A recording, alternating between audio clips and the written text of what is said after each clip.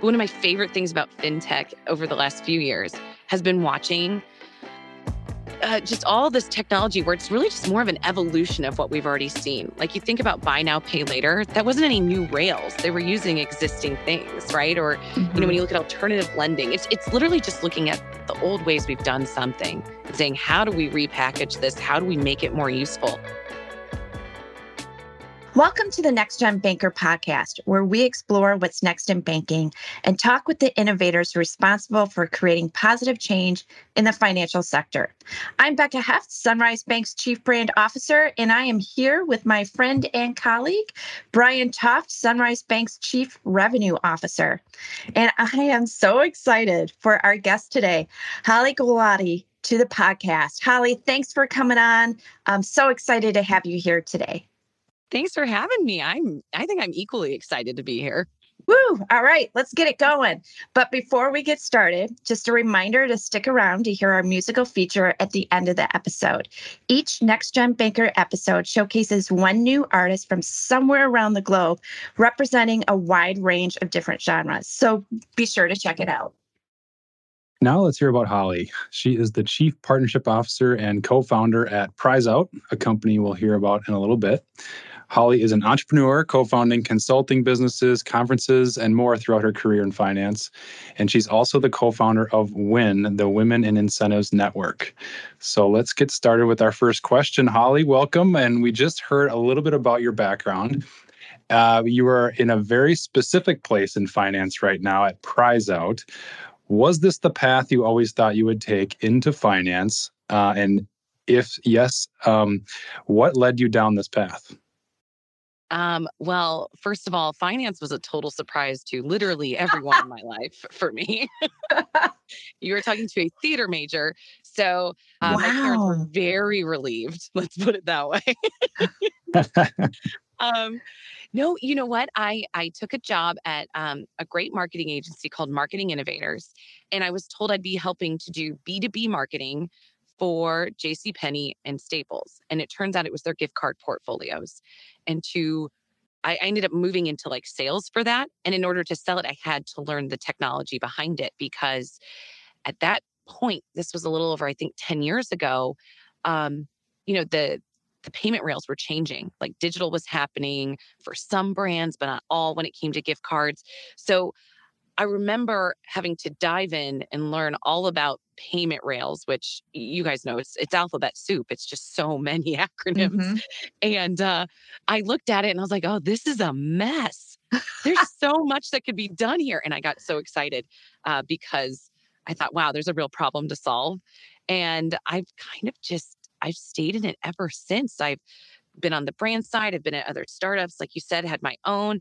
And then that landed me here at PrizeOut. And never in my wildest dreams did I ever think I would be a gift card or branded currency expert, but here we are. Wow. Brian, that sounds super familiar, doesn't it? Like this is a trend on on this podcast.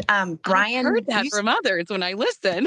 Yeah, Brian's IT, I'm writing, like boom, and somehow we waltz into finance. That's super cool. Thanks for sharing, Holly. So Holly, I have to ask you, are you doing anything with the theater major anymore? Are you participating in any theater or anything? Not a ton. We did have a shuffleboard competition in office where my coworker and I did do the national anthem in 2-part harmony on kazoos. So to kick it off. So, there's that. That could be a show for sure. But you're at PrizeOut. So for those that don't know, can you tell us a little bit more about PrizeOut and what you do? Yeah. So what I love about PrizeOut is we're kind of this blend of fintech and ad tech. So, we actually started out in the online gaming and like sports betting space. And now we've moved into working with financial institutions. So we started as a cash out method where, let's say you'd won $100 and you didn't want to take it as ACH or, wait 3 days for it to appear in your account. You could click PrizeOut and we would show you a selection of 50 curated gift cards with bonus value on it. And on average, we show about a 12% bonus value. So instead of 100, you'd walk away with 112. And so the fintech side of it really is in the, those payment rails. We set up APIs with processors and point of sale solutions and, e-commerce platforms, you name it. There's a lot going on in the infrastructure in the background.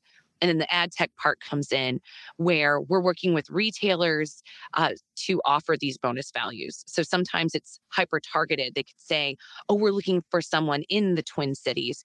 And, we're a coffee shop that's really only there. So we'll only show that gift card to someone who's in the Twin Cities and maybe hasn't shopped with us before. So they're able to get hyper targeted and, working in the gift card space, I'd never seen anyone do that. Usually it's just that like endless scroll of options, like 250 gift cards. And you're like, where is the one I want? So, being able to pop them to the top and make it really easy. It's so interesting. You don't even see people scroll that far because they're like, oh, I know that. I know that brand that's relevant to me.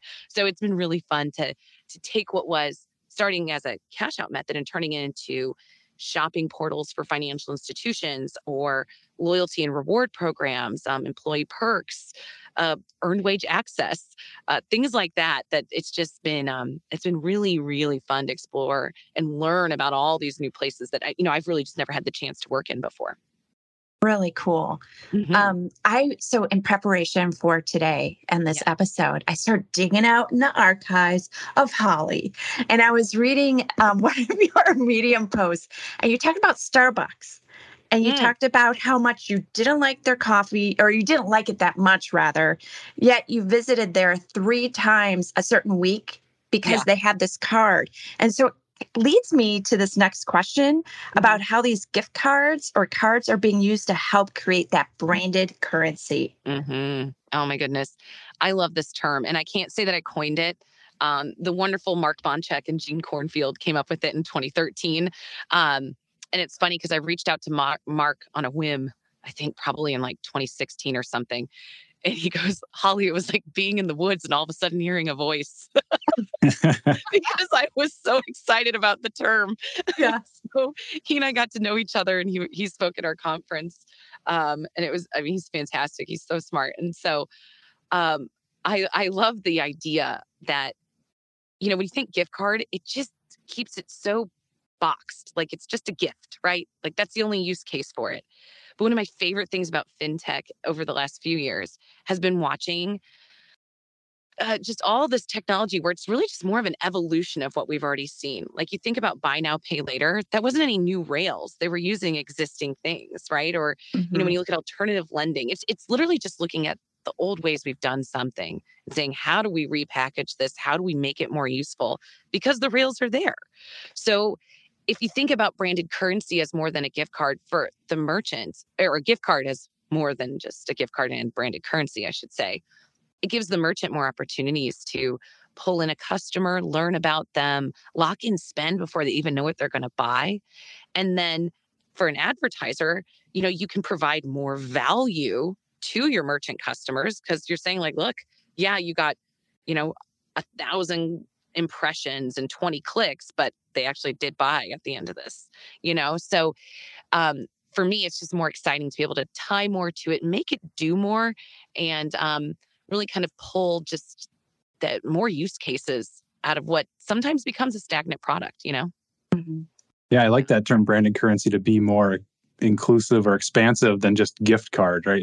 Maybe it's not a gift. Maybe you obtained it because of a loyalty thing or something you earned at work from Mhm. an incentive.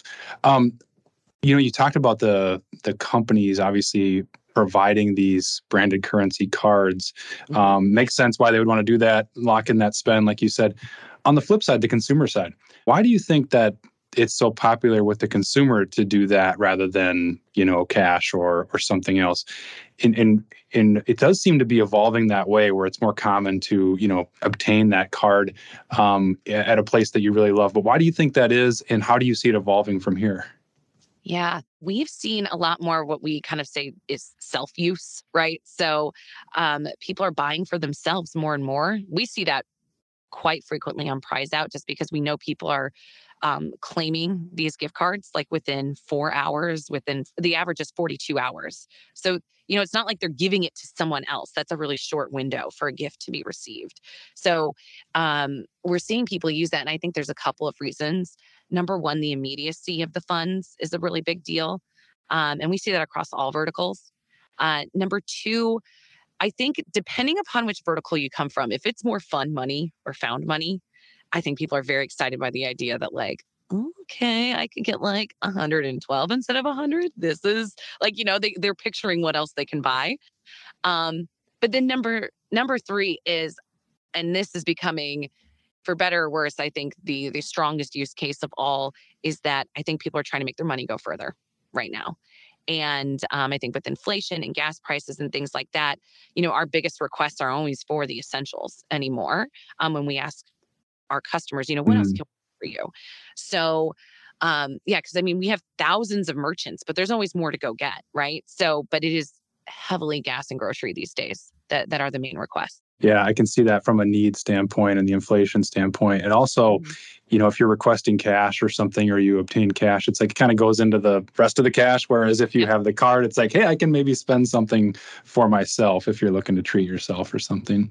Exactly. Is there anything in particular that got you interested in branded currency? And that term you mentioned, that you reached out to the founder of that term and kind of had this moment. What interests you about it?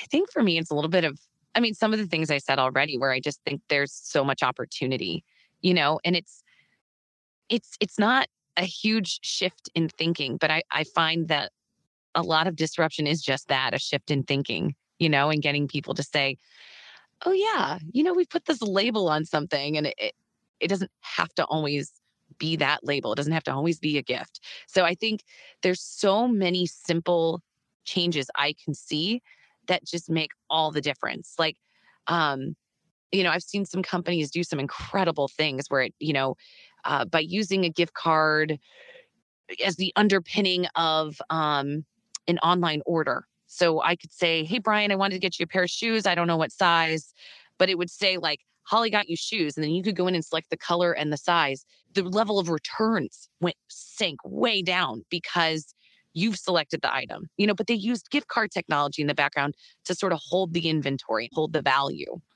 So things like that I think are really interesting. So it allows for there to just be more creative use. So yeah, it's also, I think, sometimes the unsung hero a little bit. I think a lot of people in gift cards don't get the credit where credit is due for getting a lot of sales, because some of it's not really trackable. It is an anonymous currency. So I don't think you always get, they get that recognition. So there's a lot happening in the space that goes kind of unsung. And I think there's just limitless opportunity to really keep growing. I think we've only scratched the surface. Well, Holly, I'm going to switch gears just a little bit here. And if anyone's listening and they're in fintech, they know Holly Glowati. Hands down. And what I love about Holly and what she's done is that she's really promoted women in fintech. And Holly is the co-founder of Women in Incentives Network, as Brian mentioned, but you're part of other networking groups, FinFounder, FinX, Fintech Women, etc. I would love to know, because you are an inspiration to me and so many others, how are you seeing women become more involved in finance or fintech and in leadership roles? And what roles are you hoping they'll play? Oh, that's a great question. I think when I first got started, creating groups or even just like starting to do meetups, it was solely because I would go to happy hours in Chicago and the room would be packed. It'd be like 200, 300 people. And I'm like, where are all the women I know in this industry? Like, why is no one here? It's like, it's not that they weren't there. It's just, so I started just asking, why don't you ever show up to these things? And the answer was pretty simple. They're like, daycare ends at 5:30. And I get charged for like every 5 minutes, my kid is still there. Or my last train is at 6. So like I would just be there for like 15 minutes and then I'd have to, Yeah. again, this is a very Chicago centric use case right now, but it was just the time of day. So we started doing breakfasts and lunch and maybe only, so we started just inviting people. And the first group was 20, and then it was 40, and then it was 200. Like, I think the big takeaway for me was that it's not that women weren't there. It's that we had to change one small thing so that it was just more accessible for them to be part of these sort of other conversations and parts of these groups. And so figuring that out was almost, it became the theme for everything in fintech for me. It's always just these tiny changes that make all the difference. And I think when I look at what role I hope women will play, I think finance has to have a bit more empathy. Fintech has to have more empathy for the end user. And I do think a lot of women inherently bring that to the work that they do, is that empathy for who will be the end user of this product or this experience. And I think it can only make better products in the end. I love that. Thank you for sharing. Yeah, absolutely. So we have one final question for you today. It's a question we ask everyone on the podcast, and that is, what do you think the next gen banker looks like? Oh, you guys, I have been thinking about this. Good. I want to know what you think. Oh, man. Okay. I think the next gen banker, I think there's that level of empathy that has to be brought to everything, because I think if we don't, people will stop coming to their banks for questions that should be brought to the banks, right? Like, I think if you don't know if like your bank can help you with financing for something, like you might go to some sort of like a, I don't know, an alt lender or a neobank or something. You know what I mean? Like, I think empathy is going to play a big role in understanding a lot more about our finances. I also think they have to be educators. I more and more, as I get older and older, I understand how much I don't understand about my own finances. And I think the best thing we can do for any of our customers in the future is really educate them. And I think that will provide the most value, especially living in the age that we live in now, where it's like information's everywhere. So I think that's what I landed on, you guys. I have a lot of other ideas. That's good. And if you ever want to share them, let me know. Let Brian know. We're in on it. Holly, thank you so much for joining us today. And thank you for what you're doing, not only for fintech, but for women in fintech. As a female myself in the industry, I greatly appreciate and celebrate other women like yourself who are doing some really special things. We can't wait to see what happens in the future with Prize Out and with you. Thanks to everyone for listening today to the Next Gen Banker podcast, and we'll see you next time. For this episode's musical feature, we're showcasing the American Indie. The American Indie is a project created by Dylan Edmonds, a Nashvilleian who likes telling stories with his Telecaster in Ableton. Here is Rendezvous by the American Indie. I can't believe we're holding on to what we've already given up. It's like we're pacing around the obvious. Separate lives, different stories, 2 out of 4 of us are all fed up. Well, you and I play with fire, but don't say nothing, or we're both busted. We'll get what's coming after you. No, don't say nothing, or bon voyage to rendezvous. Trade fights for better views. We both need something new. Maybe we should just tell them.